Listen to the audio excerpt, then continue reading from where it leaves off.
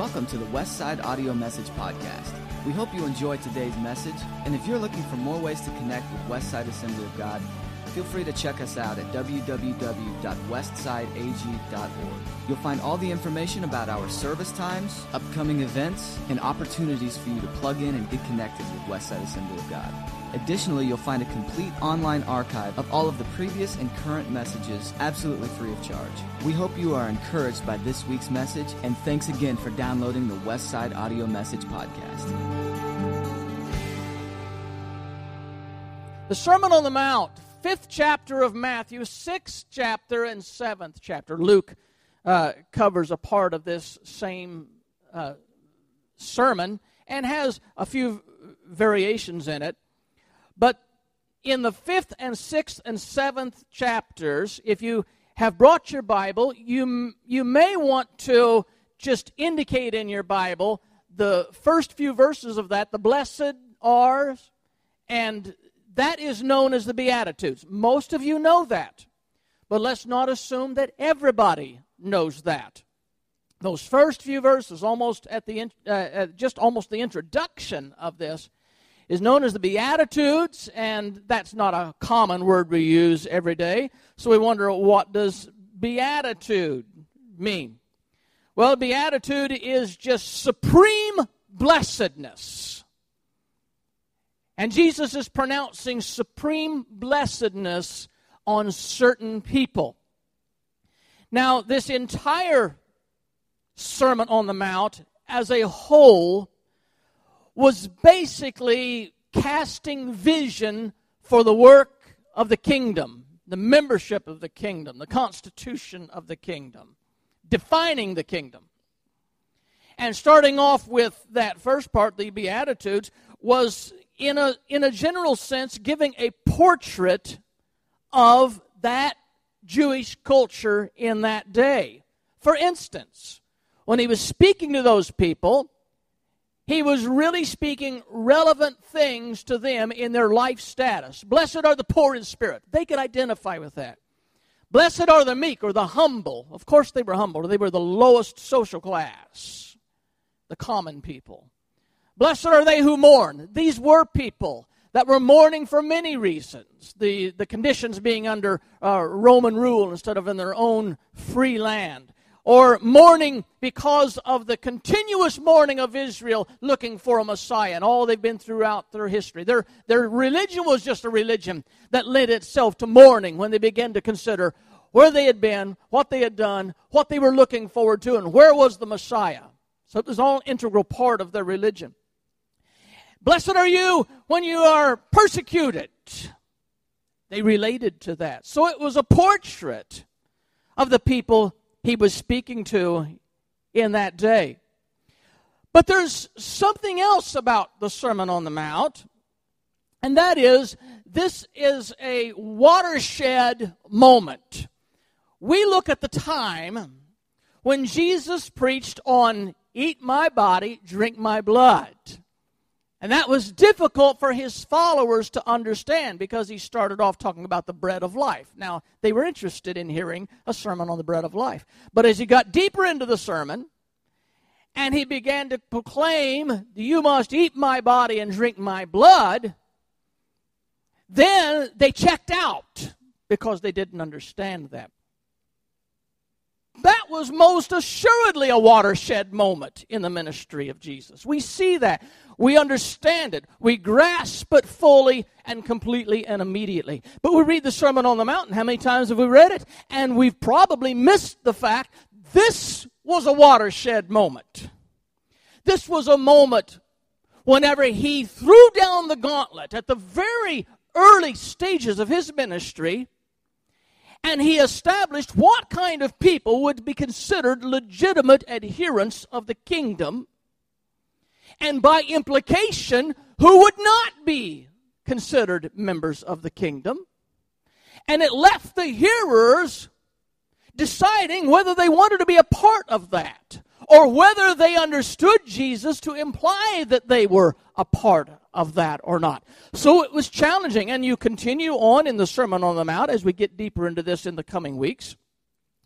And we see the challenges that are thrown out there. And the whole thing is confrontive in nature as they listened to what takes up 3 chapters in our modern version of the Bible, a considerable amount of the time, a longest sermon that Jesus preached that we have recorded. And in this, we have this confrontive nature of the Sermon on the Mount that just forces us to respond to his demands for commitment. Do we respond or do we walk away? Just like that time when he talked about the bread and the blood. What do we do? And some have not, in modern times, necessarily appreciated the confrontive nature of the Sermon on the Mount. They're uneasy with it. So here, real briefly, is what some of the modern scholars and theologians have tried to do with the Sermon on the Mount, rather than just accept it plainly for what it is. First of all, some have suggested the Sermon on the Mount is the law of Moses on steroids. That is, that if the law of Moses required them to do things, what Jesus is requiring them to do just is so far beyond what Moses and the law required. They said, we couldn't even live by the law. How do you expect us to live by these things? They feel very insulted by the implications of the Sermon on the Mount. Therefore, they reference the teachings of Paul that the law was impossible to follow, and its ultimate purpose, therefore, was just to show them how much of a failure they were. So modern theologians sometimes view the Sermon on the Mount the same way. Jesus never intended you to follow these things. He just wanted to show you how incompetent you are. Now, if you read the writings of Paul, he would show that the law definitely did that. We can't live by the law. It's impossible. We fail, and the law had no remedy for that failure, no permanent remedy. If we could just put off the implications of our failures with sacrifices once in a while, but there's no remedy. And Paul talked about righteousness, and he had a whole different take on righteousness, which we'll cover in just a little bit. But you'll find that also righteousness flows as a theme in the Sermon on the Mount.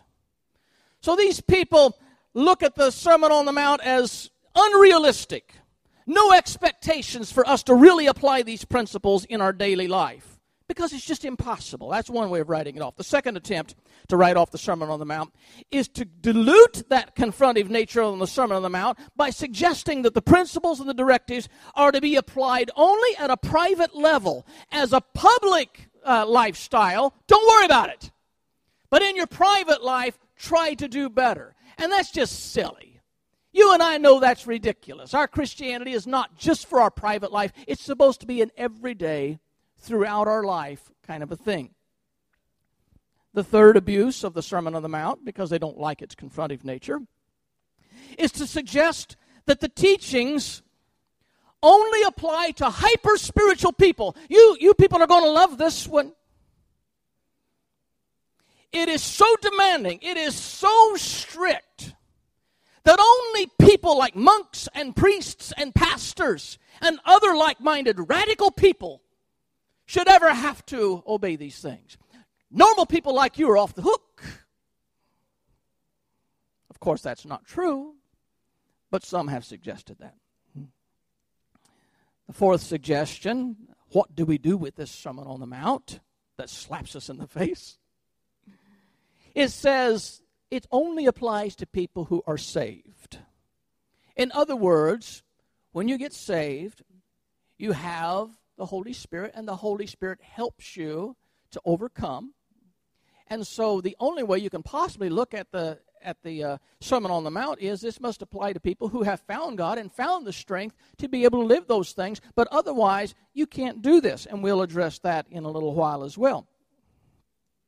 What they forget is Jesus spoke these things to his disciples before anybody understood the doctrine of grace.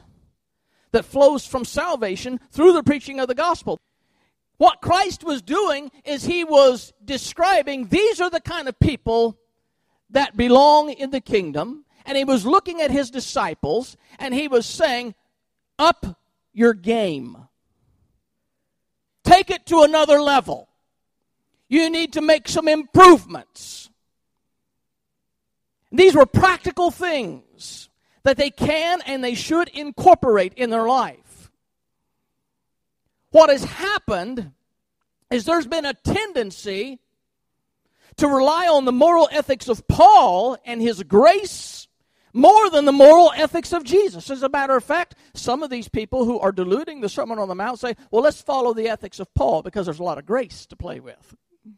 Well, what happens is people love grace because they don't think they have to be accountable for their lifestyle as long as grace is there to cover them.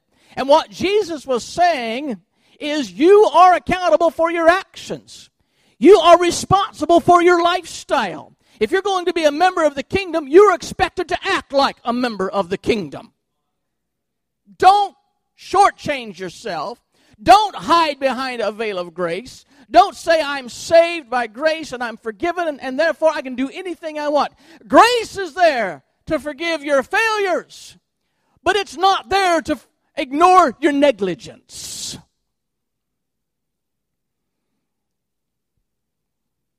The fact is, many esteemed scholars have identified the Sermon on the Mount as the greatest moral document that's ever been written of all time, far surpassing the inadequate efforts of other famed philosophers, going clear back to Aristotle, or Buddha, who wrote about how you ought to have incorporate certain principles into your life to be good people. Or the more recent Immanuel Kant, or John Stuart Mill, or John Locke, or Bertrand Russell, or Nietzsche, or any of these philosophers that multitudes buy their books and try to learn from these philosophers how to be a better person.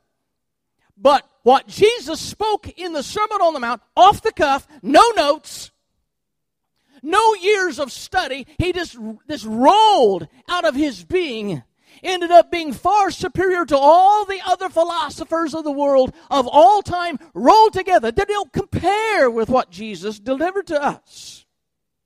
Therefore, people, we must not ignore what the Sermon on the Mount says to us. Now, I've given this a great build-up, but you need to go home and read it again and read what Jesus is saying to you through the Sermon on the Mount. Not just a matter of history of what he said to those people. Now let's get started with the Sermon on the Mount. The first part of Matthew 5, with that delivery of the Sermon on the Mount, with that first section, the Beatitudes. Notice first, and seeing the multitude, he went unto a mount, and when he was set, his disciples came unto him. My father loved to quote Scripture. He loved to memorize Scripture, memorize chapters at a time. He could quote the entire Sermon on the Mount, all 3 chapters. And he loved to challenge me. I don't know why he picked on me to memorize as well. So when I was in kindergarten, we had show and tell. We didn't have many toys to bring and show. We were not rich people. 2 or 3 weeks of show and tell could exhaust anything I had of any interest to other kids. I find myself showing up to show and tell one day with nothing in my possession to be able to brag about. So when it came my turn, what do you got? I figured in my kindergarten mind, if you didn't have something to show, you could have something to tell.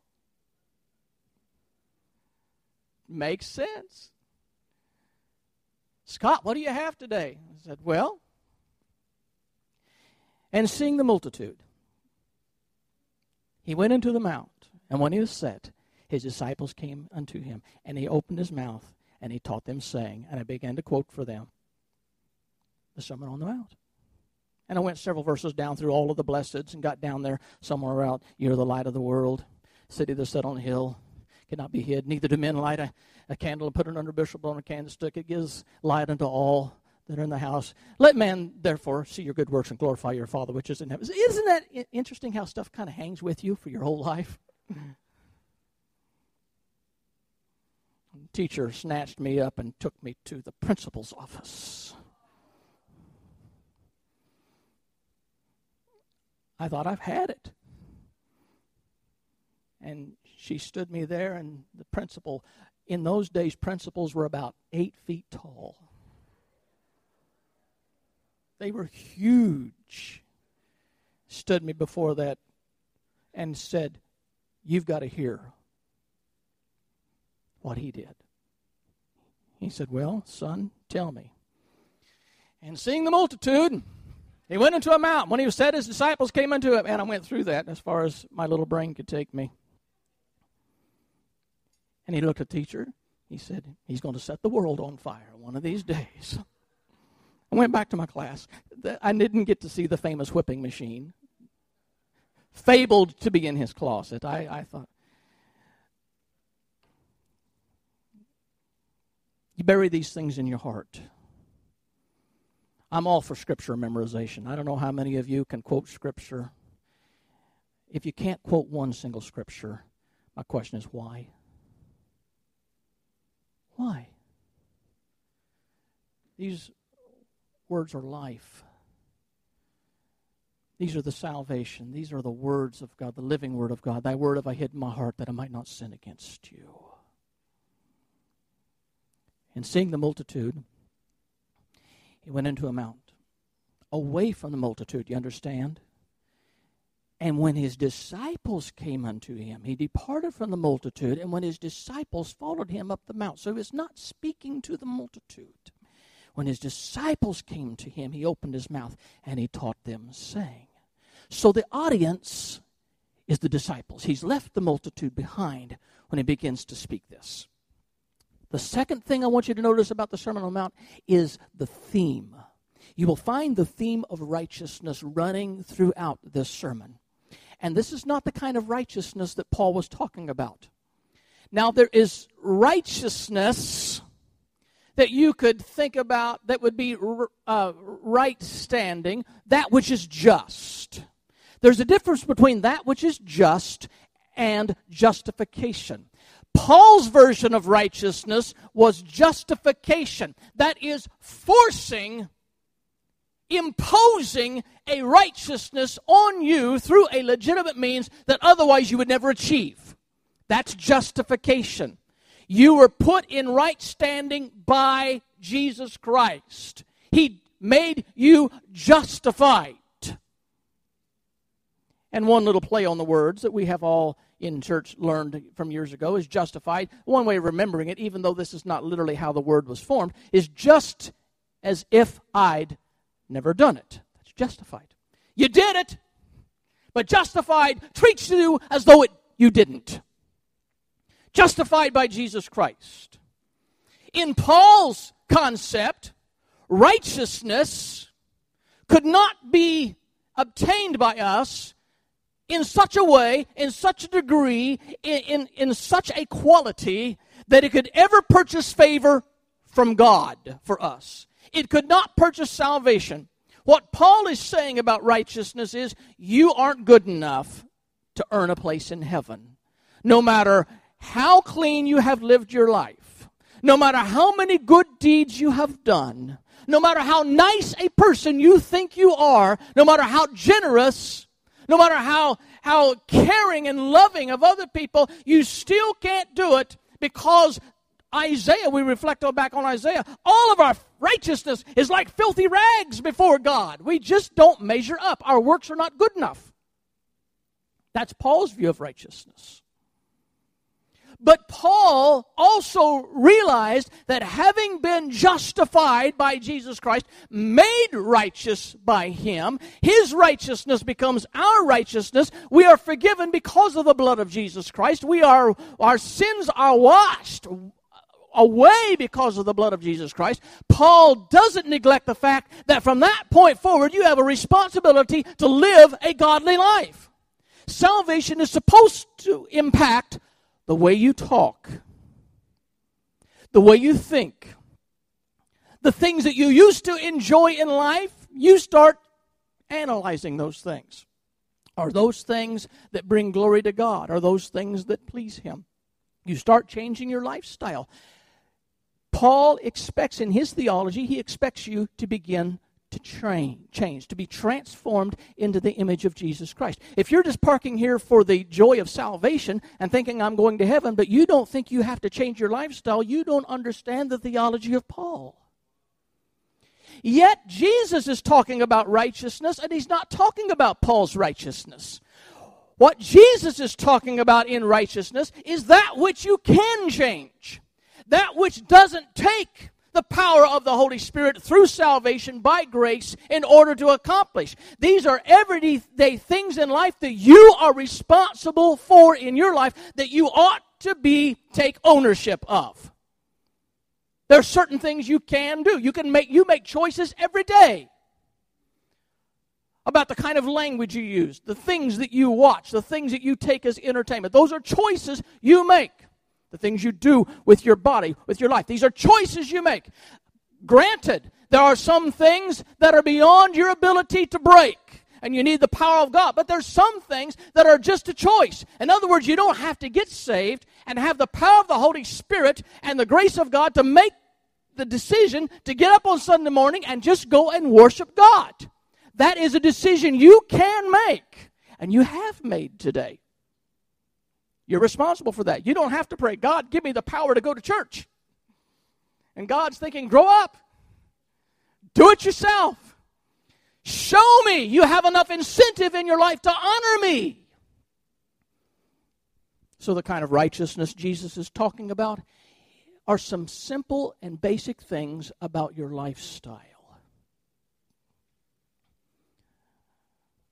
The Jewish people were keenly aware of the challenge of coming before God in at least a basically decent way, so that we wouldn't feel totally rejected by God. Now, I know we're not perfect. I know I'm not perfect. I think you're not perfect. I know some of you, I know you're not perfect. We're not perfect.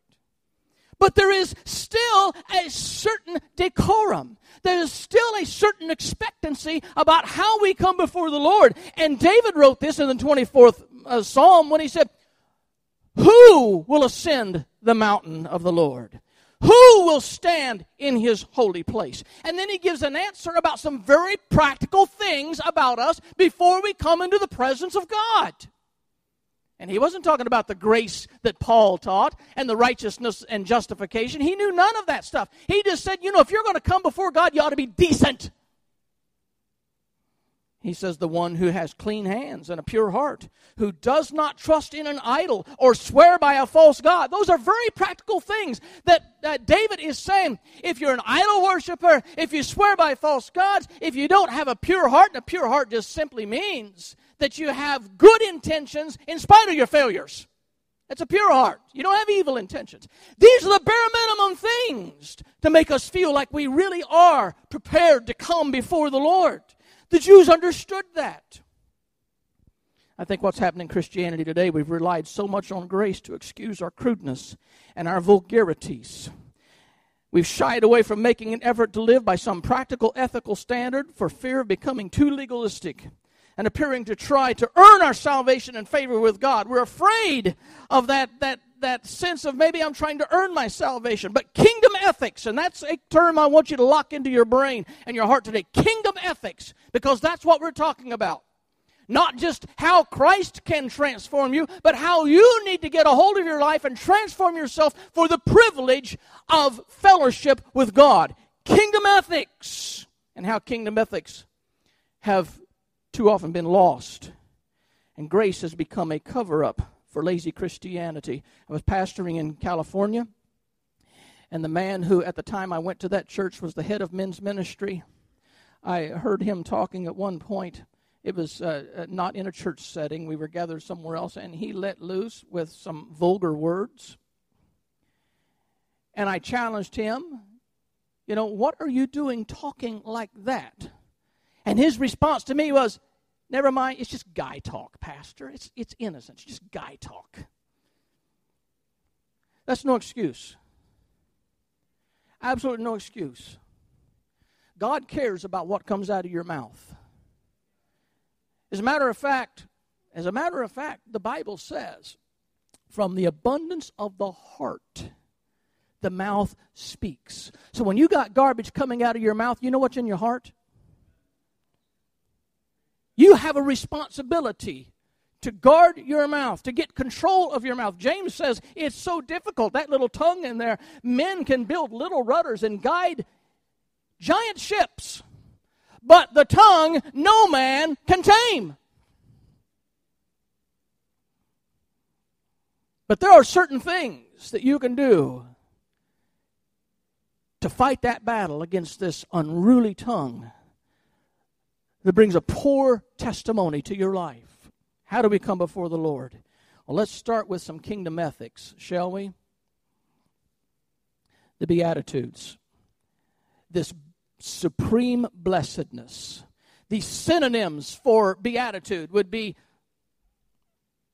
ecstasy, bliss, exultation. You read the Beatitudes with these synonyms in mind. When sometimes we've substituted happy. Happy just doesn't cut it. This is beyond happy. I mean, this is ecstasy. There's a difference between being happy and being ecstatic. You've seen people who are ecstatic. That's what Jesus is inferring here when he says, blessed, supremely blessed, ecstatic, exalted, lifted up to the third heavens are those who, and then he goes into the list. And keep in mind this repeated refrain in the Sermon on the Mount. Blessed are, blessed are, blessed are. He states this with great emphasis. You're supremely blessed, people.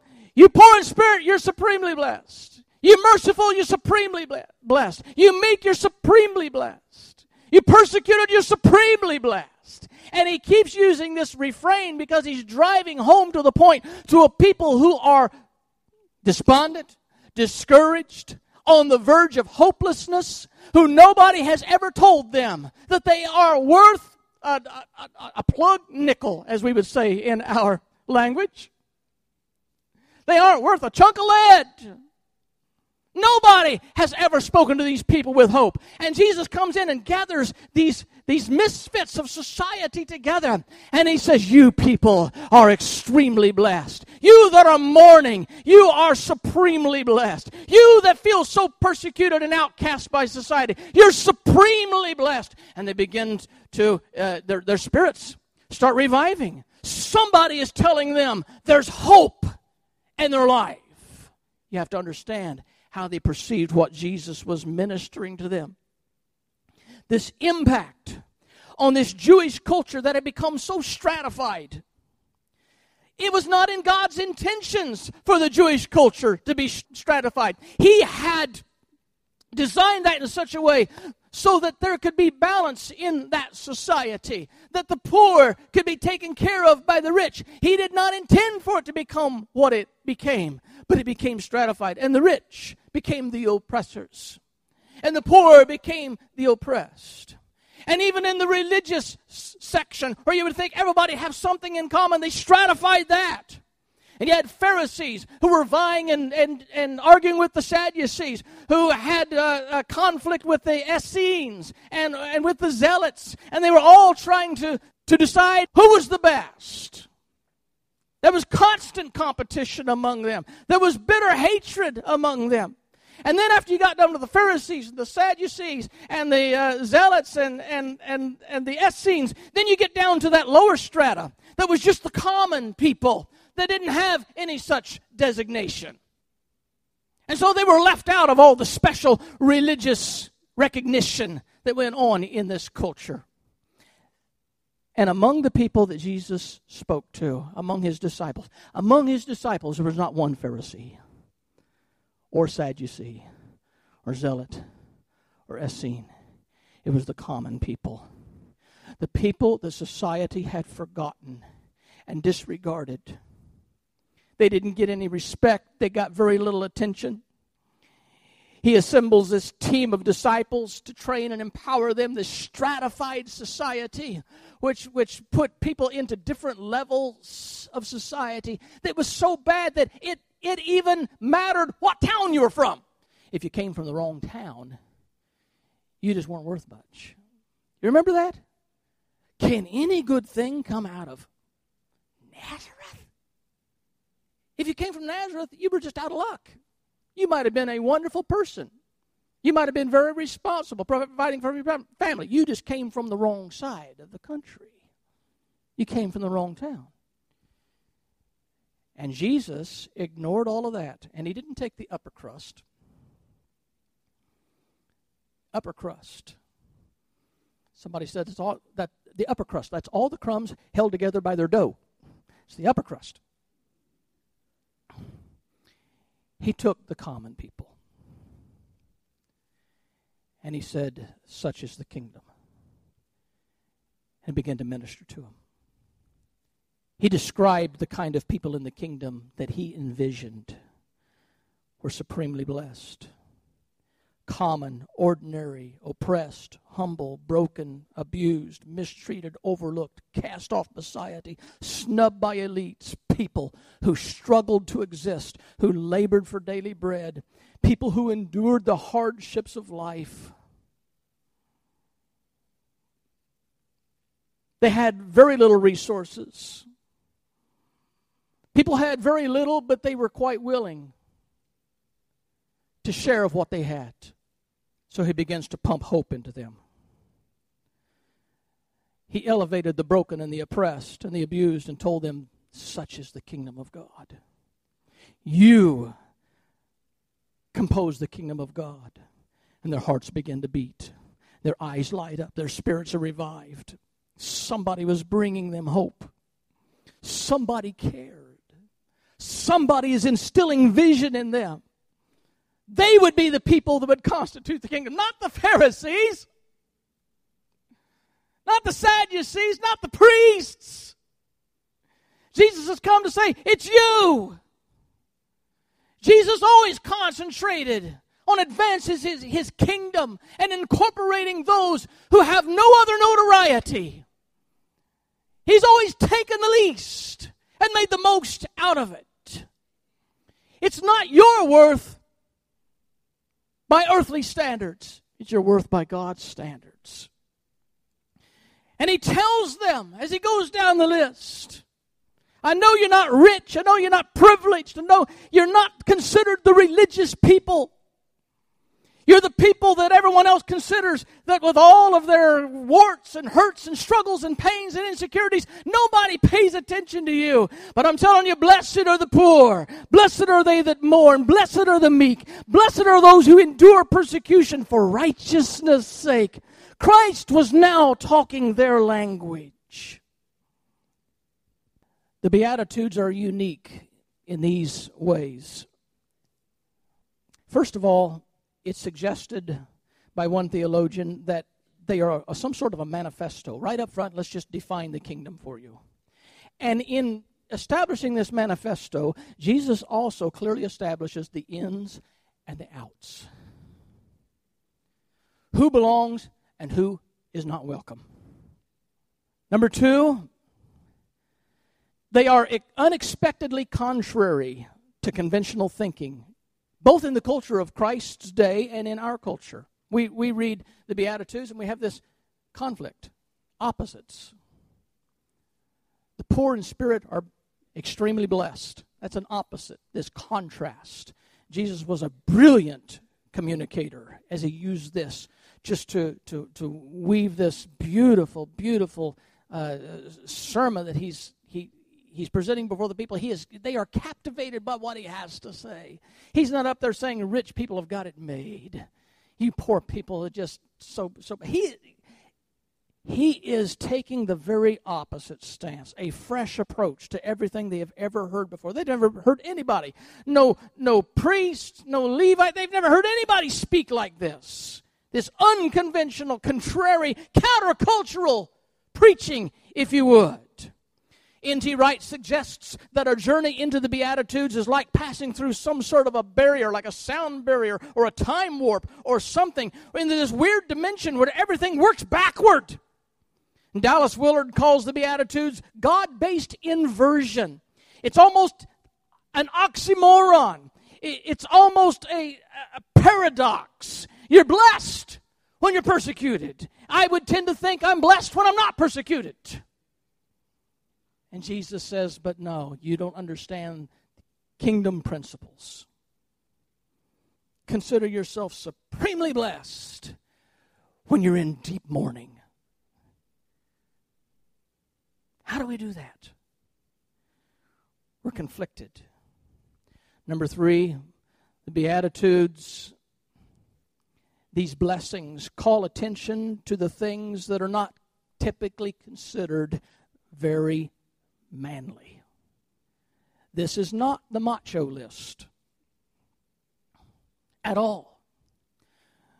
When Jesus is telling in the Sermon on the Mount as it continues on and teaching them on what God expects of you, you can just about rest assured that what Christ expects of us as members of the kingdom has nothing to do with being macho.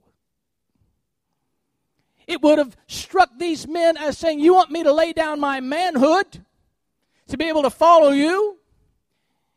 You want somebody to slap me on the face and I don't slap them back? Ain't going to happen, buddy. All this testosterone is just oozing out of her pores. And Jesus is telling them, you're going to have to learn to walk a different walk.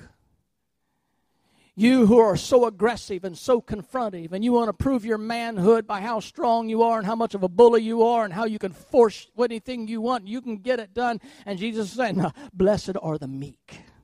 Blessed are the humble. Supremely blessed are those who don't have to go about making their own path through this world, but they are humble before God. And it's just so contrary to everything we understand about being a real man. And this world has attempted to find real man and made a mess out of it.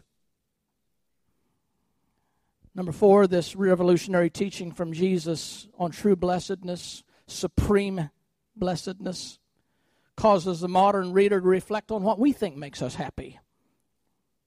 And we look at that, and of course we get the same thing. Those things don't make most people happy. We compare that list to our sources of happiness today. Blessed are the poor in spirit. Luke says, blessed are the poor. He didn't say in spirit. So there's an implication here that maybe Jesus was not only talking about just being spiritually discouraged, poor in spirit, but he may have been speaking to their financial situation as well. You may not have much, but you don't know how blessed you are.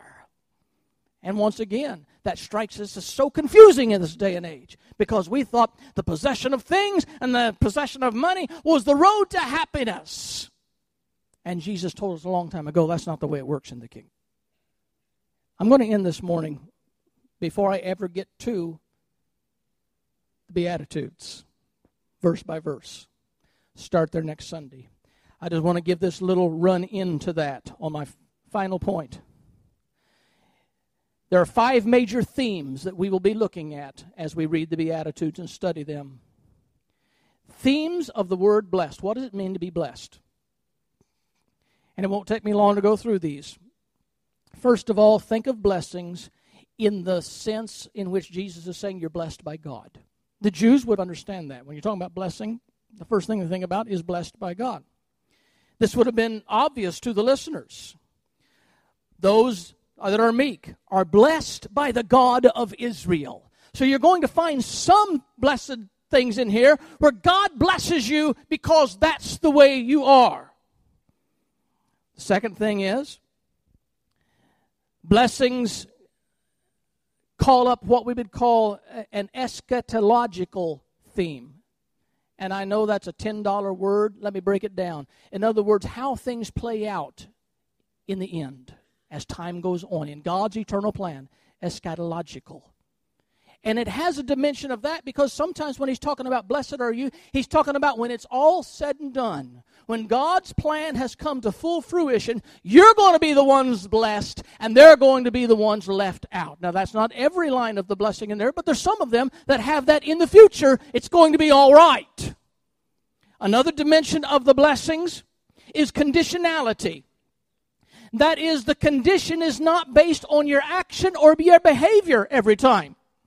Sometimes the condition of being blessed is just by your class, where you happen to be, where you happen to live. You just might happen to be poor. You didn't design it that way. You might just happen to be spiritually destitute. You didn't work towards that.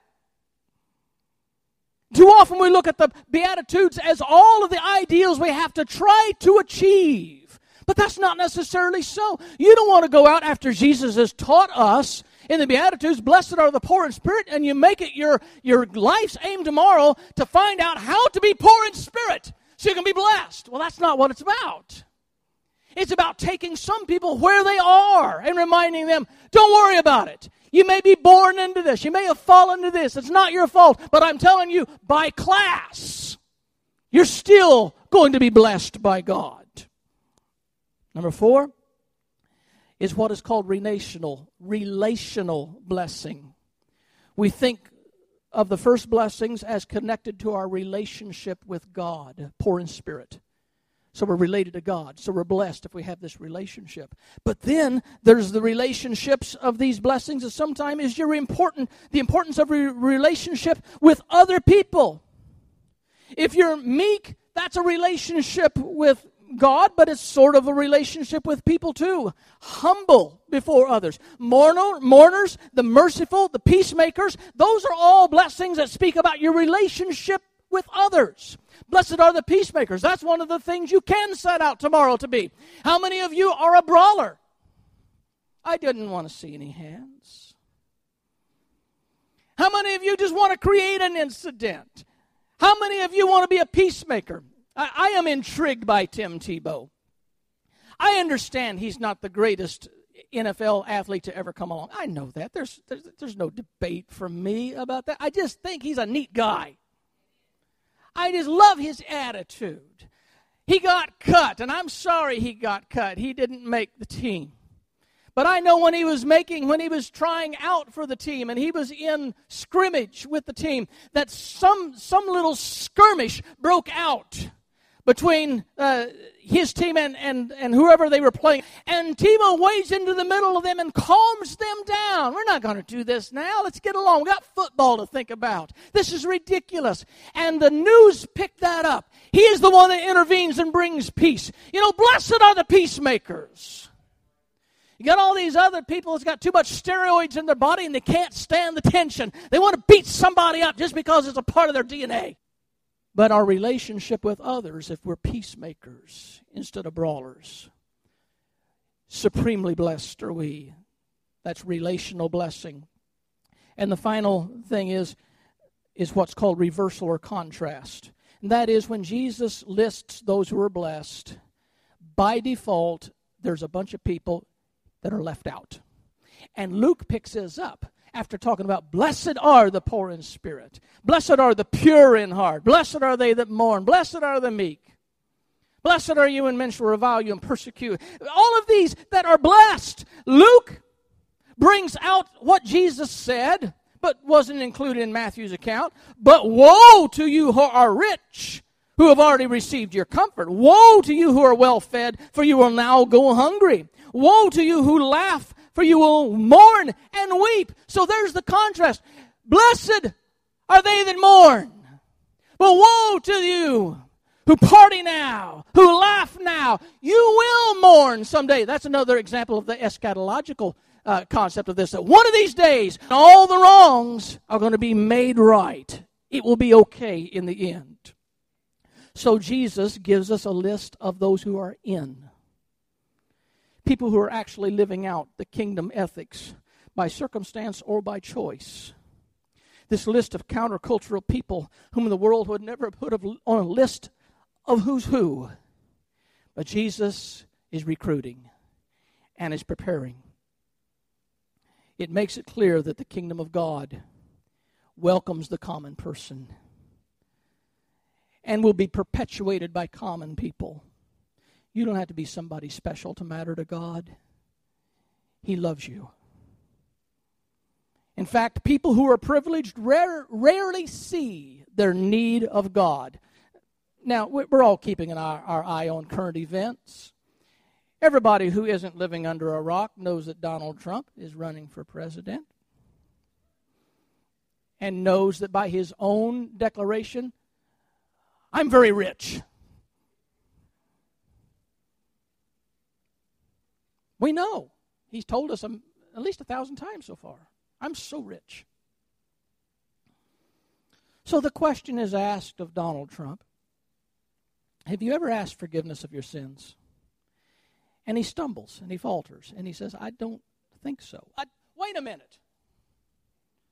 I don't think so? That's a clear no. People who have asked forgiveness of the sins, no, they have done that. It's not something you forgot. He said, I don't think so. He says, when I make a mistake, I just correct it and go on. Now, you see, there's something to, and I'm not trying to pick on one individual person. I'm just trying to give you an example that Jesus identified. It is so hard for those who are self-sufficient to see their need for God. Even the Bible says it's easier for a camel to pass through an eye of a needle. And forget about some silly gate. There's no such thing, no eye of a needle that the camel has to get down on his knees and goes. We're talking about Jesus making this statement about a camel getting through the eye of a needle. And he said that'll happen before most rich people get into heaven, because the more self-sufficient we are, the less we need God. To the point of one man saying, I don't think I've ever had to ask for forgiveness. But Jesus begins his famous sermon by telling us how God will build his kingdom on the broken in spirit and the pure in the heart. And aren't you glad that Jesus didn't come into this world and choose all the elite and said, we're going to build the biggest and the best that's ever been. I need the brightest minds. I need the sharpest people. I need the wealthiest. I need the resources. I need the treasuries. We're going to build this big. Jesus came in and said, give me the tired and the broken and the poor and the rejected, and I'm going to build my church. And when I get done building the church, the kingdom, the gates of hell, the gates of the kingdom of hell will not prevail. God can do it. Those who are repulsed by the humility of Christ, you're not the ends. Those who are annoyed by the demands of Christ's ethics, you're not the ends. Those who can't be bothered with petty righteousness, Pastor, you're just being too legalistic. What does it matter how we talk? You're not the ends. Those who can't comprehend the basic ethical codes of conduct found in the kingdom, you're not the ends. You'll be rejected for playing church and never truly honoring the King in your lifestyle. In these first few verses, the gauntlet has been thrown down. Are you in or are you out? It's as simple as that. Would you bow your heads?